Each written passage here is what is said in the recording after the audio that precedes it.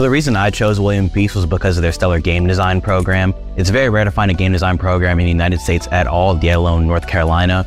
And this place seemed like the right place for me for where I wanted to go and the connections I could make within the program. Turn your hobby into a career in one of the highest paid professions in the country with William Peace University's Simulation and Game Design program. Master design, 3D modeling, and programming in a state-of-the-art space with the latest and most remarkable technologies available. Find out more at peace.edu.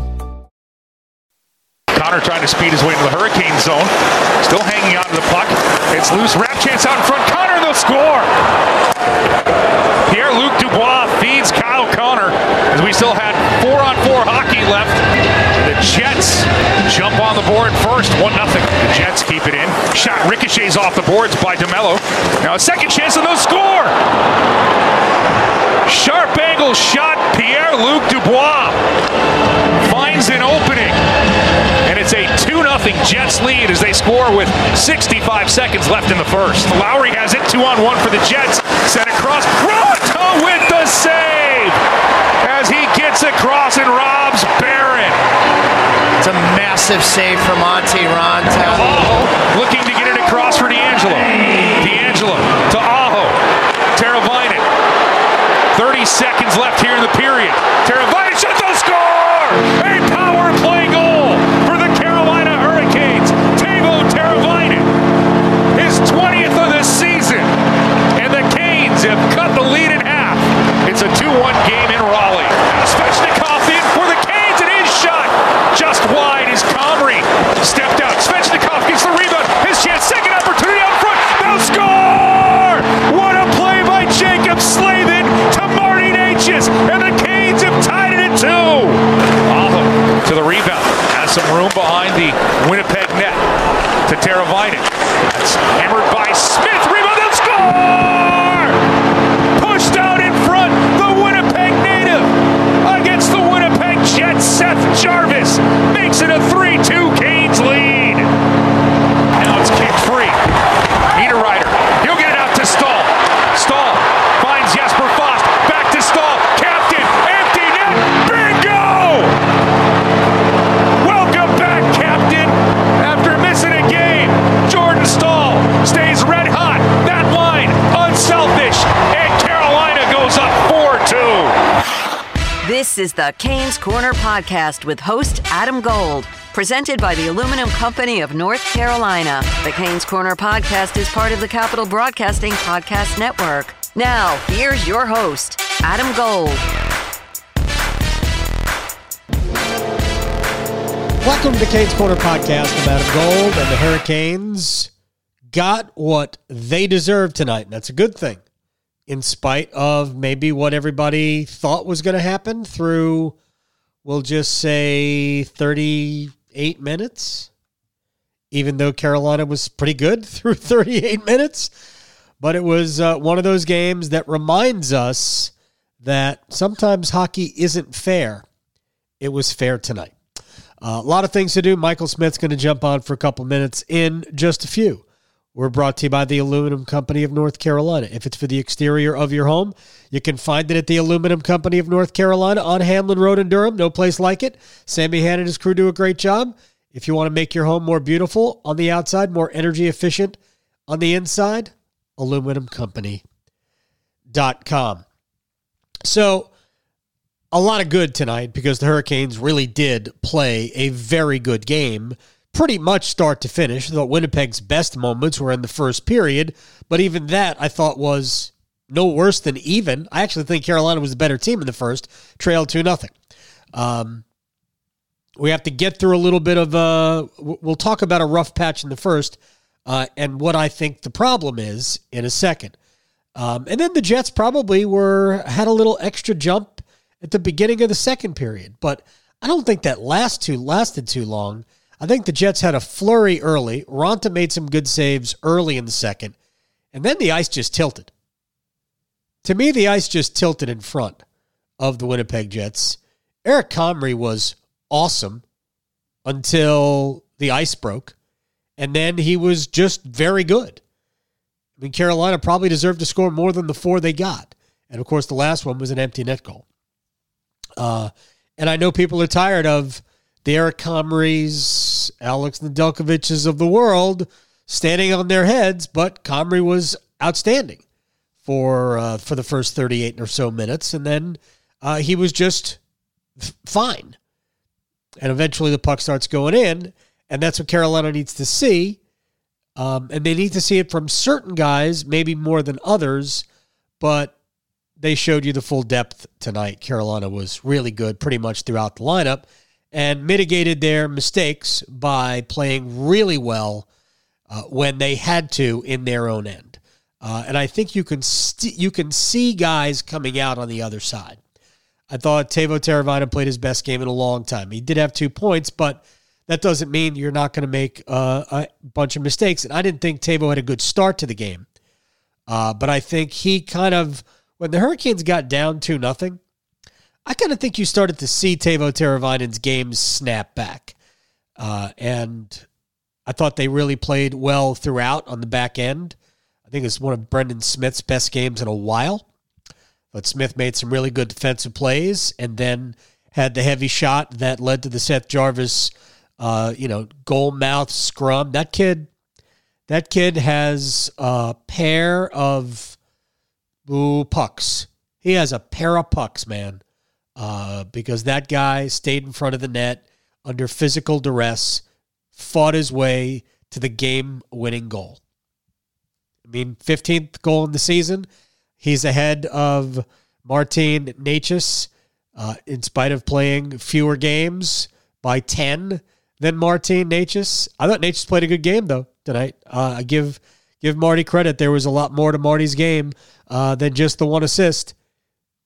I thought he played a good game, and if the Hurricanes can get Teravainen playing better again, and Necas playing better again, and Trocheck being consistently good again.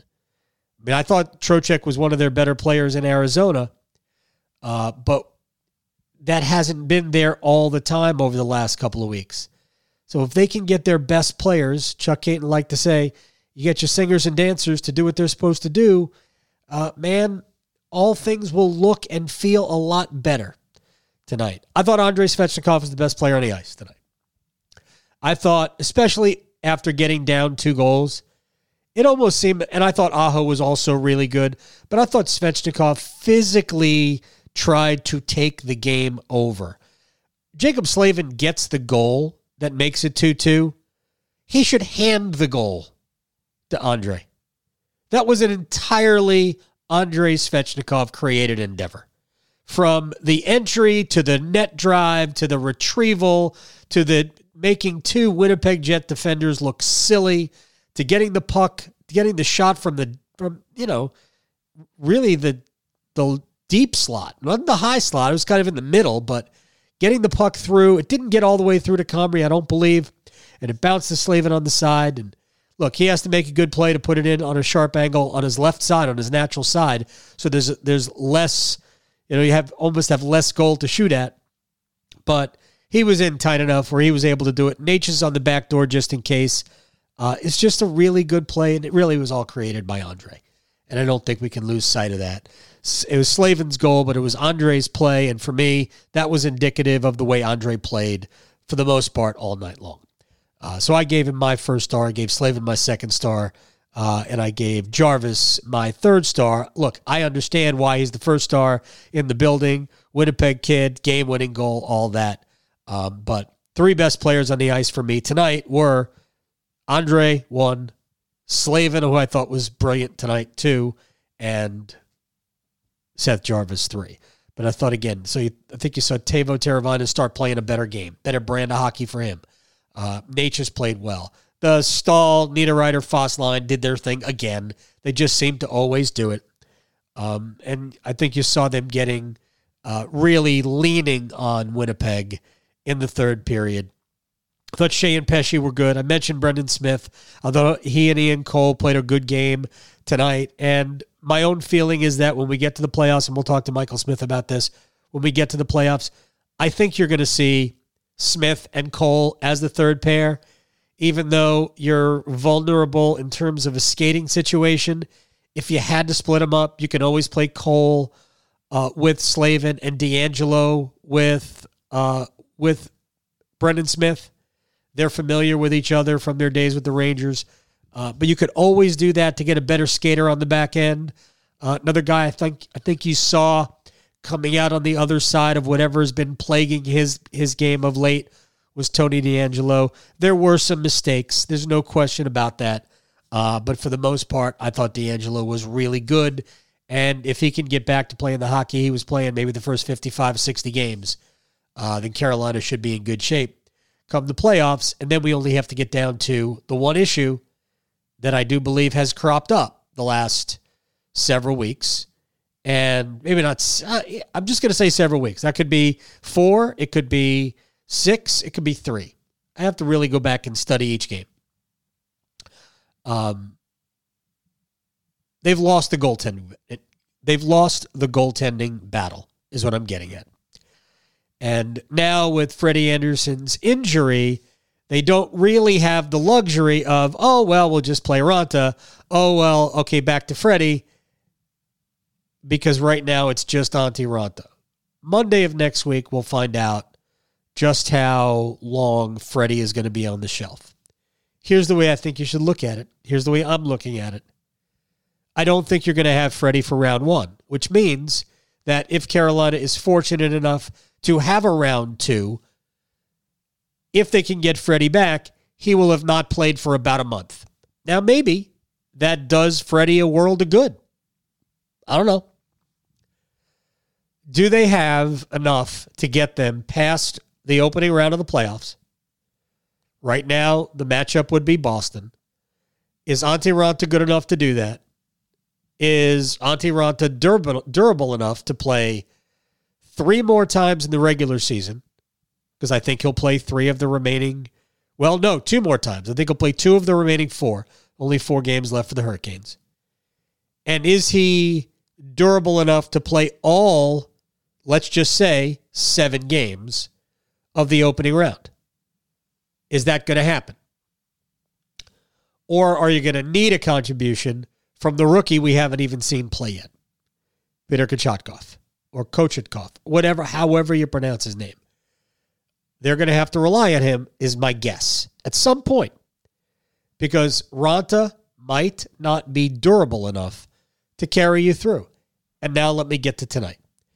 I actually thought that there was a time after the second goal that, you know what? I wonder if Rod would consider pulling Raanta, maybe not in the intermission, but if Winnipeg gets another, would you consider pulling Raanta at that point to, 1, give him a little blow? He's going to be your goalie the next week and into the first couple of weeks in May. And just let the kid get his feet wet because you know a start is coming. And my prediction is the start will be Saturday in New Jersey. Here's why. Game tonight, although Raanta was not overly taxed, game tonight, 12:30 start, Saturday in New Jersey. Light practice tomorrow and travel, or maybe just travel tomorrow. But an early start in New Jersey. If you give Raanta the second game of the back-to-back, Sunday on Long Island, then you give him a full extra day, and you let the kid play against the Devils, who are, I'm not saying an easier team to play against because the Devils have a lot of speed and skill. I think the Devils have a chance to be good next year. And then maybe the more physical team, the Islanders, you leave for the veteran. You leave for Raanta on Sunday. Now, if the Hurricanes want to win the division, they're going to have to win. Probably going to have to win 3 of the remaining 4 games. And if you're the Hurricanes, one of those 3 probably needs to be the Ranger game Tuesday night. That's going to be Antti Raanta's game. No question about it. So if you think about playing the kid Saturday, then Raanta Sunday afternoon, then you get until Tuesday night. A little bit more than a normal day off in between. A little bit normal than better than a 2-day rest. Like 2.5, 2.25 days rest. So Raanta, the kid on Saturday in New Jersey, Ronta Sunday afternoon on Long Island. Ronta Tuesday night at Madison Square Garden against the Rangers. And then we're talking about maybe the kid playing against the Devils the final game of the regular season, assuming the Hurricanes don't have to win that game to win the Metropolitan Division. Maybe at that point, it'll be decided one way or the other. I really don't know. But the Hurricanes do have the first tiebreaker as of right now with the Rangers, and that is regulation wins. They have that. They also have regulation and overtime wins. What they don't have is total wins. And that's the third tiebreak. But it shouldn't come down to the third tiebreak if these two teams are tied. It shouldn't come down to the third tiebreak. It should be settled in the first two. Carolina has a pretty good chance with those first two. So that's but my concern has been over the last several weeks, the Hurricanes have lost the goaltending battle, and it's not always because the other guy stands on his head. I thought Antti Ranta's first two goals were preventable. I thought the first goal, I don't understand why he was still well out of his crease by the time the puck came around in front to Kyle Connor. I mean, I'm not saying he should have been standing there waiting, but, I mean, he wasn't even close. I was surprised he didn't get back to at least challenge it. And he was way too deep in his crease because if he's on top of his crease in that situation, the puck probably hits him. The puck probably hits him if he's on top of his crease. So I thought both goals in the first period for Winnipeg were with better goaltending. And I'm not talking about standing on your head. I'm just talking about better goaltending. I think it's scoreless after one, which would have been a just result based on how the game played out. I mean, Carolina they were no worse than even for my money in the first period. Yeah, Winnipeg had some chances, and Ronta made some good saves. But he allowed 2 goals in the first. And Comrie at the other end was standing on his head. And then when the Teravainen goal went through, that was, we'll just call it the laxative. Teravainen, the laxative that the Hurricanes needed just to kind of open things up, if you will. Let's call Turbo the Brand Muffin. That was the Brand Muffin goal, and then from then on, the Hurricanes, I think, just kind of breathed a little bit of a sigh of relief, got one through, and then it became a matter of time. That's all. The Svechnikov play that led to the Slavin goal was probably the third or fourth really good chance Carolina had in the period. That goal came relatively early. Then you had the Jarvis goal that came a little bit more than midway through that put him ahead. That was just a good, hard-working goal and a great shot by Brendan Smith to get it up high and kind of in tight. So it wasn't something that Comrie could glove. He had to fight it off, and then Jarvis wins the net front battle. Was it with Josh Morrissey? I mean, it certainly was not with somebody who's the same size as Jarvis. That kid, he's got pucks, man. Vulcanized pucks. There is no question about that. And then you just were better. Ronta had to make some good saves, but Carolina made a lot of good defensive plays in the zone to prevent scoring chances from becoming grade A scoring chances. And then Jordan Staal does what Jordan Staal does. Scores big goals. I kid. Empty net goal, but smart play, gets it across the red line. If you miss the net, it's not icing, blah, blah, blah. And I do think it's worth noting that at end-of-game situations, Rod loves to have Niederreiter, Fost, and Staal on the ice. And I will just say this because I think it bears repeating over and over and over and over and over again. In years past, Nino Niederreiter would not have been a choice in those situations for Rod Brind'Amour. He wouldn't have. But this Nino Niederreiter has attention to detail, hard on pucks, great on the wall, and has made a commitment to defending. And it's a game changer when Nino Niederreiter's doing that. It's for him, for the team. Because in years past, Nino would cheat for the free goal, right? We've seen it before. He would cheat for the free goal, and then that puck would somehow end up behind your goalie, and it's kind of one thing leads to the other. But Nino Niederreiter, from word go this year, has committed to defending in his own end. So good for him. Teuvo Teravainen with a goal and an assist. Jacob Slavin, Seth Jarvis, Jordan Stahl with the empty net goal. Those were the goal scorers. We had points in the blue line, 4 points in the blue line tonight. Carolina had 4 goals. There was defenseman contribution on all 4. You had Tony DeAngelo assisted on the Teravainen power play goal. You had Slavin score the second goal, the one that tied it up. You had Brendan Smith fire the shot that Seth Jarvis deposited for the rebound to make it 3-2. And Brady Shea had the empty net apple. So good for him. He won a board battle to get the puck out. Shea, right? It was Shea that won the board battle that got the puck out. And then Jesper Fast and Jordan Stahl played patty cake with the puck until Jordan Stahl crossed the red line and then said, I got it. So there you go. 17 goals on the season for Jordan Stahl. He could. Hurricanes only have 4 games left, so I don't expect it. But I guess Jordan Stahl could end up being the 6th 20-goal scorer, right?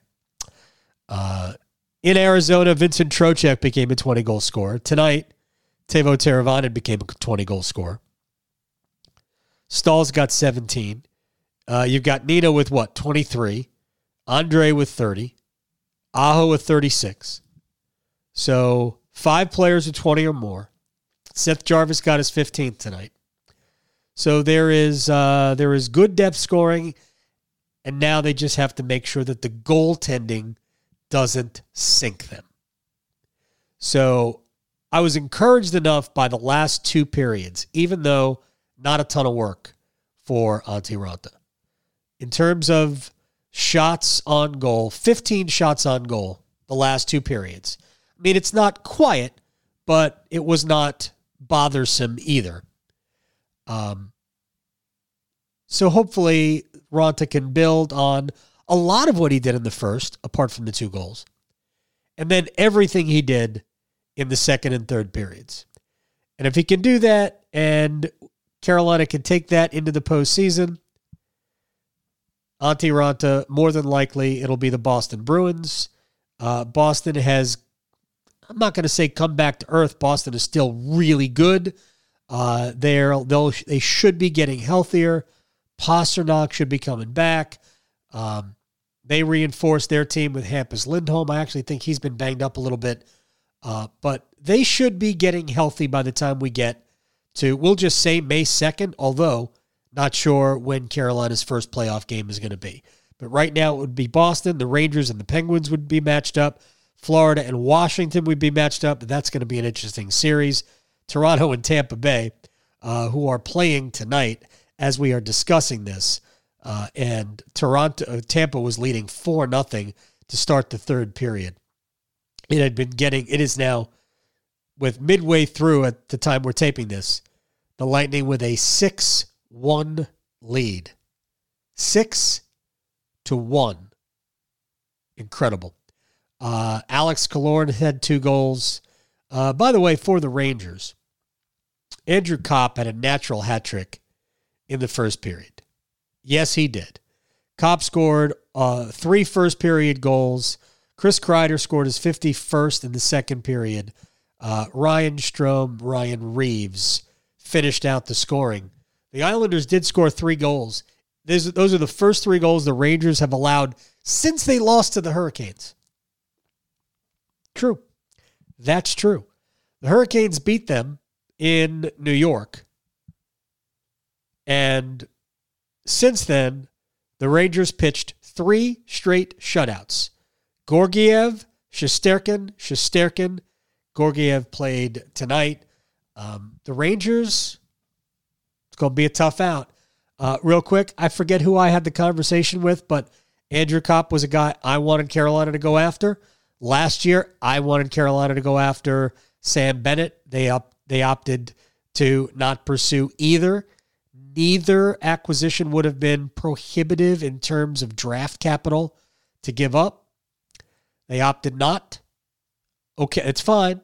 But Sam Bennett, ornery, really good player. Andrew Kopp, who will be an unrestricted free agent at the end of the year, has been incredible for the Rangers. He's got 21 goals in the season. It feels like all 21 have come in a Rangers uniform. They haven't. I believe he's got 10 now since the trade deadline for the Rangers. I think he's got 10. It has been absolutely incredible. So the Canes stay even with the Rangers, 108 points apiece. Canes have the edge in regulation wins, 44-43. Pittsburgh beat Boston today, 4-0, I believe. And because of the win by the Penguins, or by, I don't know, well, I guess Carolina by winning did this with 4 games left, and Pittsburgh's only got 4 games left, I believe. The Hurricanes and the Rangers both clinched no worse than second place. So Carolina or the Rangers will finish first. The other will finish second. If you finish second, Pittsburgh, maybe Washington. Washington has a game in hand, and they're 2 points back. Regulation wins. If Washington were to win, let's just say tomorrow in Arizona, because that's when they play. If Washington wins in the desert tomorrow, then Washington, in regulation, Washington would pull even on points and even in regulation wins. Remember, the Capitals still have a game with the Rangers to end the season. So the Rangers close out with Carolina at home, and I think the Capitals in New York as well. So it's a tough finish for the Rangers. The Rangers also play at Boston on Saturday. So who knows? Maybe the Hurricanes can win the division. I don't know. It really doesn't matter at this point. Chances are you are going to see Boston in the first round of the playoffs, but it could be anybody. It could be Boston. It could be Pittsburgh. Could be Washington. I think those are the 3 real players at this point. My man Michael Smith, who I was listening to during the intermissions of the Hurricanes radio network tonight. So let's start here, Mr. Smith. What'd you like? Well, first of all, I like the result. Yeah. 4-2 win. Yeah. There's not too much to dislike about that. Beyond that, I liked just the way the Hurricanes stuck with their game, because this is one that have easily gone the other way.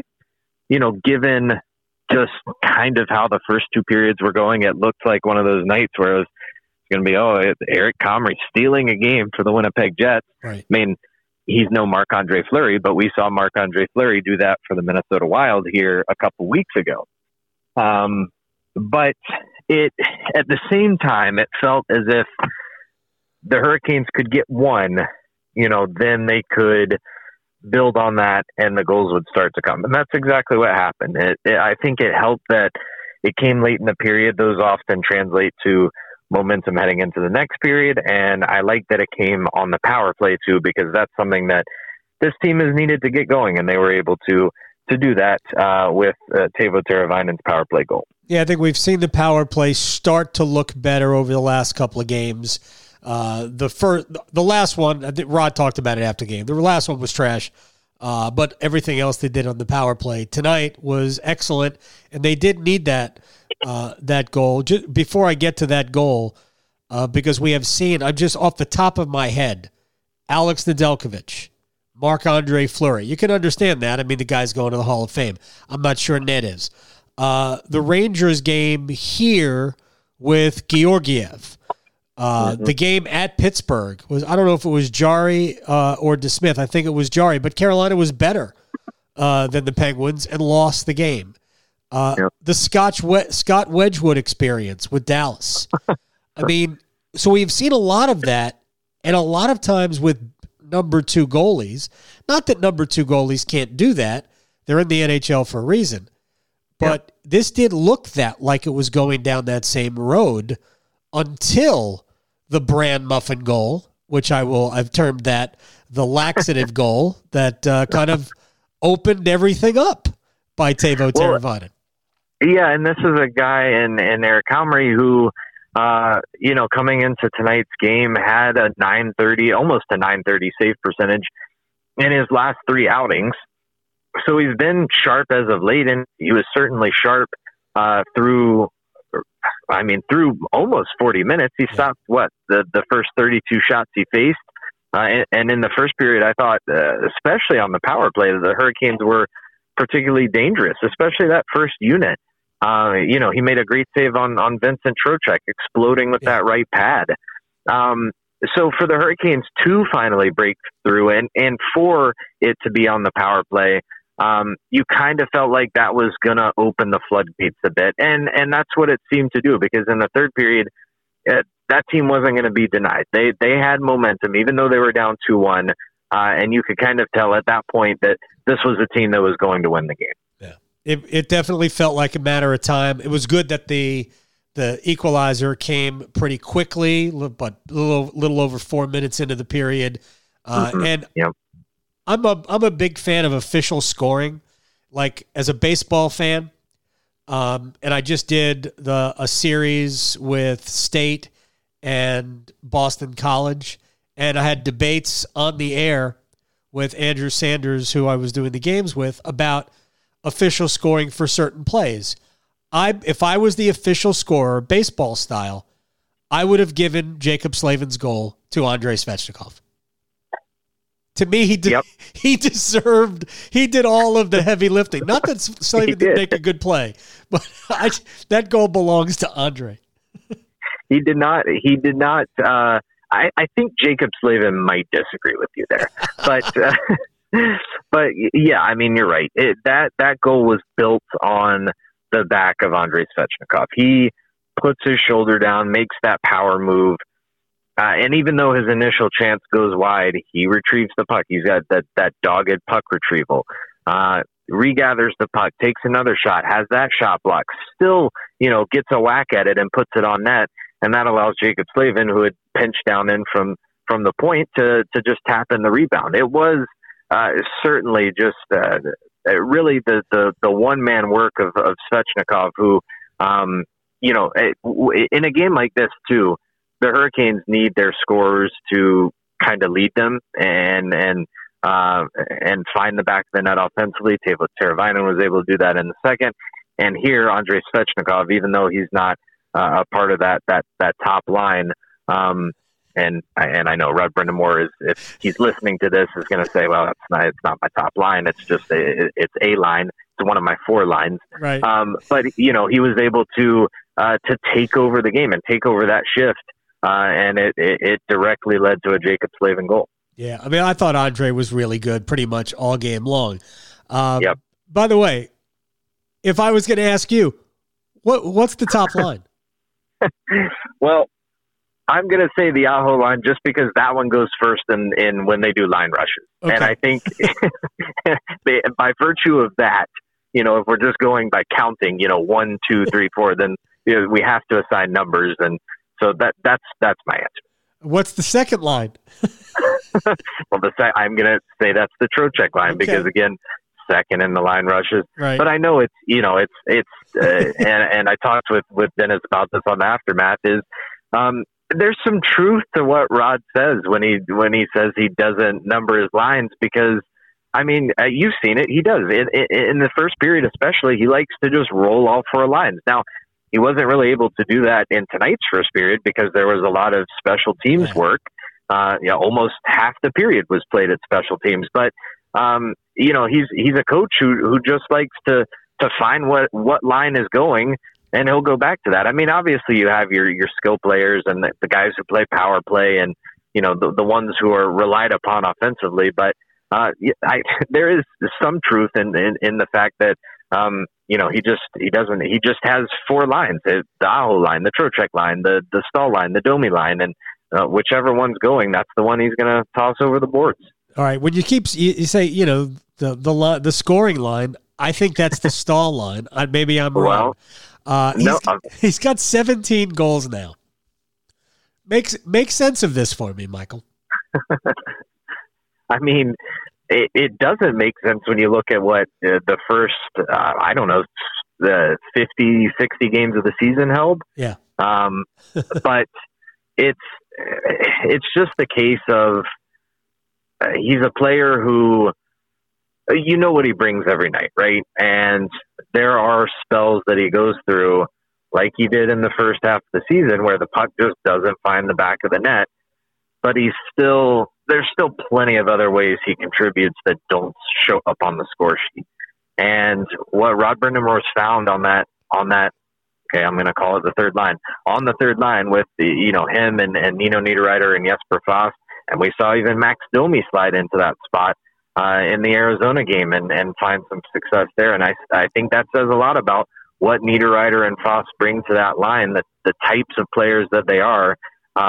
We know just how hard of a worker Fast is, strong on the forecheck. We know what kind of game Niederreiter can play, that power forward type game. And again, this season he's found that scoring touch and is over 20 goals. And then you slide someone in the middle there, whether it's a Max Domi like the other night in Arizona, or a Jordan Staal, who is, you ask anybody in the league and they're going to tell you he's hard to play against. And that makes for a good line. And it's been a consistent line. One of the Canes probably most consistent they've had all season. So I think it's the inevitable, it's the inevitable outcome of a line that's just a good, reliable line. Yeah, Jordan Staal, by the way, has 15 goals in his last 33 games. So, I mean, I realize two of them, maybe three of them are empty net goals, but Andrei Svechnikov has 7 empty net goals this year. They count, and when you work hard, you deserve the cookie every now and then. But it is incredible that Staal, since the dam broke, he's been more than just a good offensive player. He's been a great offensive player since the dam broke. And he scores a lot of big goals. And I tried to joke with him today that maybe it's not Staal because you plugged Domi in and that line was great in Arizona. I said, maybe it's not Staal. Maybe it's Nino and Jesper Fast. And it leads me to this. As long as you've been around this team, especially this iteration, the Rod Brindamore iteration of this team, Nino Niederreiter on the ice in 5-on-6 situations. How often do you think we would have seen that the last few years?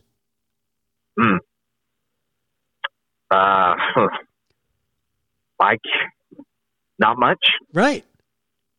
I think the evolution of Nino is, I mean, I'm not trying to take shine away from Jordan or Jesper Fast, but I think the evolution of Nino is really what makes that line so good. Because he plays such a heavy game and he's good on the walls. He's good in front of the net. I just want to give Nino as much credit as possible. I think he's had a tremendous year. It's, when you look at that line, it's 3 players who are all hard to play against in their own unique ways. Like Jesper Fast isn't the biggest guy on the ice, but he's going to pester you. When that puck gets deep, he's going to be first in.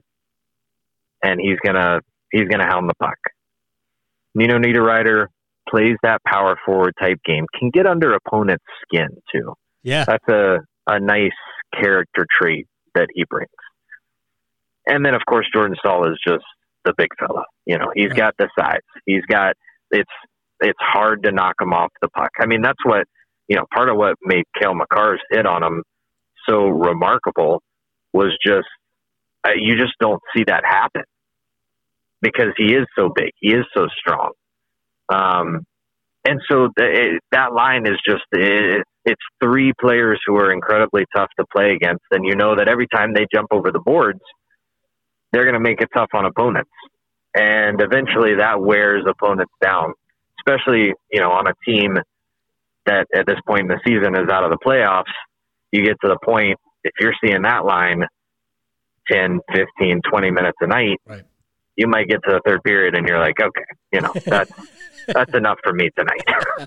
And so that line, and you mentioned Nino Niederreiter, he's a huge part of it. And his goal scoring touch, brings a nice offensive element to that line as well. All right, two more things for you, Michael Smith, and then we'll call it quits for the evening. The first is I want your thoughts on the Seth Jarvis goal, who I termed as having two giant vulcanized rubber pucks. Yeah, I mean, it was a good goal. I get the thing with the mask is it's a bang bang play, right? Like Brendan Smith's shot hits Eric Comrie. Jarvis is there battling in front of the net. The helmet pops off. Typically, that's when you see the whistle blown. But you kind of have to let the scoring chance play out. Right. And it does, and it ends up in the back of the net. So a greasy goal. And we've heard it a million times. You have to get to those areas to score those goals. And this is a kid, a rookie in the league who was unafraid to get to those areas, right? And got rewarded. Yeah, and winning the battle, was it with Josh Morrissey in front? Yeah, I think so. I mean, no, it wasn't Morrissey. I'm actually just rewatching it now. It was whoever Schmidt. Nate Schmidt. It was with Nate Schmidt. But yeah, I mean, look, he's willing to go to the top of the crease. And in some ways, I mean, it's not exactly like Jeff Skinner as a rookie. Skinner as a rookie was willing to get to the dirty areas to score. It was only after several concussions and Skinner becoming just really a different player later in his career with Carolina that he stopped really wanting to go there. So hopefully it'll work out where Seth Jarvis will never have those issues and will just get better at what he's doing. But I think Seth has such a great feel for the game and gets it. And you've seen him too, not afraid to be physical, not afraid to mix it up a little. That's more of those two vulcanized rubber pucks, I think, that you're referencing. So we had a brand muffin goal, the laxative goal, and rubber pucks. And then finally, on to me, a bit of a sobering note, because one of the themes over the last few weeks, as we talk about the Scott Wedgwoods or Alex Nedeljkovic's of the world, is that Carolina's goaltending hasn't been as good the last, say, 15 or so games on a regular. I mean, obviously there have been some nights where the goaltending has been excellent, but there's been more squirrely, shaky goals scored the last 2.5, 3, 4 weeks than there were in the first 4 months of the season. And I think they've lost the goaltending battle. I thought that Raanta should have had both goals because he couldn't stop the first one, but I didn't understand why he didn't get back into position quicker. I thought the second goal he was too deep. But I did think he built the game, to use a Trip Tracyism, in the second and third period, and even made some good stops in the first. That I wonder if that's more of the carryover. But have you seen that from the goaltending of late? Well, I think, specifically tonight on that first goal, maybe he overplays the initial play a little bit. Pierre-Luc Dubois circling around behind the net. Yeah, and then there's nothing he can do with basically the easy tap in on the doorstep. The second goal, you're right, probably a little deep in his net. Also probably couldn't see the puck, since it came through Brett Pesce's legs. Just an incredible shot, too. Right. But yeah, so it's, I thought, after that, he settled in second and third period, didn't see as much work, I don't think, in either of those periods. His save on the 2-on-1 chance early in the second period, I think it was in the first 5-10 minutes of that period, was a big one, because if Winnipeg takes a 3-0 lead at that point, it could very well be a different game. So, he settled in tonight. I do think, your larger point about recent goaltending maybe carries some water. I think there's also, too, something to be said about just the team defense in general, maybe playing a little more loose than you saw earlier in the season, and maybe that contributes to what we've seen in net. But, but I think overall, I mean, in this last week of the season, it's going to be important for Raanta to dial himself in. It's going to be interesting to see what game Peter Kochetkov gets in this weekend, assuming he does get in one. And I think I nailed that name. I think I did. You did a very good job. I've been saying it several different ways. So I'm just going to call him Peter, and I think that'll be fine. I think that works. And then, of course, what's the status of Frederick Anderson? Is he going to get in a regular season game before the playoffs? If he's medically cleared, if he even wants to, does he even need that going into the playoffs? So, I think it's valid to look at it and feel a little uneasy compared to early on in the season about the goaltending, but at the same time, I think too what you saw tonight was, as you said, Antti Raanta built a game and was able to come out of it victorious. I think we're going to see Peter Saturday in New Jersey, just to give Antti a little bit of an extra rest, knowing that there's kind of a longer gap because it's a Sunday afternoon game before the Tuesday night game, rather than play him on a day and a half rest with an afternoon game on Saturday. I think we'll see Peter against the Devils. And yes, I understand that Jack LaFontaine started the game the last time the Hurricanes were in New Jersey, and that didn't go well. But I believe that Peter Kochetkov is different than Jack LaFontaine. So I actually think we'll see Peter on Saturday and then Raanta on Sunday. And I'm going to guess Raanta again against the Rangers before we see, who knows, if the game has to be won Thursday, I think they'll see Raanta again. But if the game is inconsequential to winning the division, then I think you'll see Kochetkov get another game. And who knows when Freddie, I think they said they were going to reevaluate on Monday. Hopefully he can come back early in the playoffs. But the way I saw him skate off the ice, it's hard to imagine, right? Coming back so quickly, because it looked like, oh boy, it looked like that was really bad. Like something popped, something tore, and you just don't know. It's obviously not ACL. They would have said something if it was that ACL. That game went from bad to worse quickly. That game in Denver. But yeah, I mean, you hope for you hope for good news in terms of Freddie Anderson's status, and I think it's going to be early in the week when he gets reevaluated. Obviously, you hope for him to be ready as soon as he can be in the playoffs, because that's a huge part of this team. That's a huge part of why they're currently leading the Metropolitan Division, is when you have a guy putting up Vezina quality numbers. That's the guy you want, starting in net come playoff time. Michael Smith at Michael Smith NC, right, on Twitter? That's it. Yeah, it's beautiful. It's beautiful. Just not to be confused with the at Michael Smith AZ or at Michael Smith MO on I had on to. Twitters. There's probably at least one of us in every state, so I had to differentiate it somehow. It works out very well. All right, we'll talk again very soon. I will see you at the rink very soon. It's playoff time. It's time for me to get to work. I love it. Thanks, AG.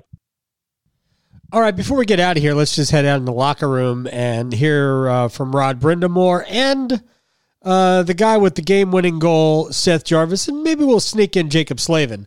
We'll start with the head coach, who he keeps saying it all along. These are good games.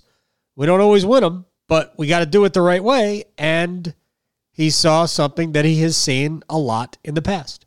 It kind of looked familiar game. I mean, thankfully we got a different result. Like, we've had a lot of these the last month where you can't ask for much more. And, we were, the other goalies were playing great against us and it looked like the same thing. And then I think the key was just breaking through there at the end of the second, just to count, now we're one shot out, not two.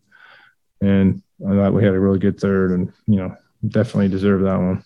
Jacob said the theme of your speech tonight was, what are you going to do when things go wrong? Can you kind of elaborate on that? Yeah, I hate when I say things and then they come to fruition like that. It was just like, it doesn't always go your way, and certainly wasn't. But it was how we responded, right? Like that's the key, is just sticking with what we're doing. Kind of got a little scary there at the second, right? There was a couple of turnovers in the ozone because just trying to do too much never really works. But that was about all I could say that was kind of iffy for that game. I mean, we were good. It seemed all season you were kind of waiting for guys to really mesh and run a fit on the second line. It seemed really promising tonight, though. They had probably the most chances on the team. What line do you think is the second line? The Trocheck line. Yeah, they were, really good. Obviously. In third period, Svesh kind of took over there. He made a couple, individual plays, which led to goals. And obviously that was a big turning point there too, getting that one in the third right away. What line do you think is the second line? I don't number them like that, so I'm glad. What do you think? You guys, I see. It's pretty even, second and third. And what's my first line? Probably Sebastian. Okay. I love when Rod gets playful with the press. Who is the first line? Yeah, I'm sure it's Aho, but if he told you that the top line was Jordan Stahl's line, would you really argue with him? It's been their best line. It's the one line. And we'll just leave it at that. Personally, they don't really Svechnikov isn't a third line player, but right now he's playing on Carolina's third best line. Maybe he makes it their best line. I don't know. But it was good to see Martin Necas play well tonight. As for the rookie, the 20-year-old Seth Jarvis has been, for the most part, really good. He was noticeable tonight. To me, he was one of the three best players on the ice for the entire game. And as it turns out, they were pretty good. It was nice for the team as a whole. I think we had more than enough chances to score. And, sometimes you have to wait till kind of near the end of the game like we did. And we capitalized. And I thought we played a pretty solid game overall. And then just get those bounces at the end is nice. Does it ever get old scoring against the old hometown team? Oh, it's so cool. That was awesome. That's definitely one of the highlights of my career so far is scoring against them. And that being the game-winning goal makes it a little bit sweeter. It has not been a long career, Seth. Man, awesome stuff. As for the alternate captain, Jacob Slavin, who, again, for my money, one of the best players on the ice tonight. He was excellent.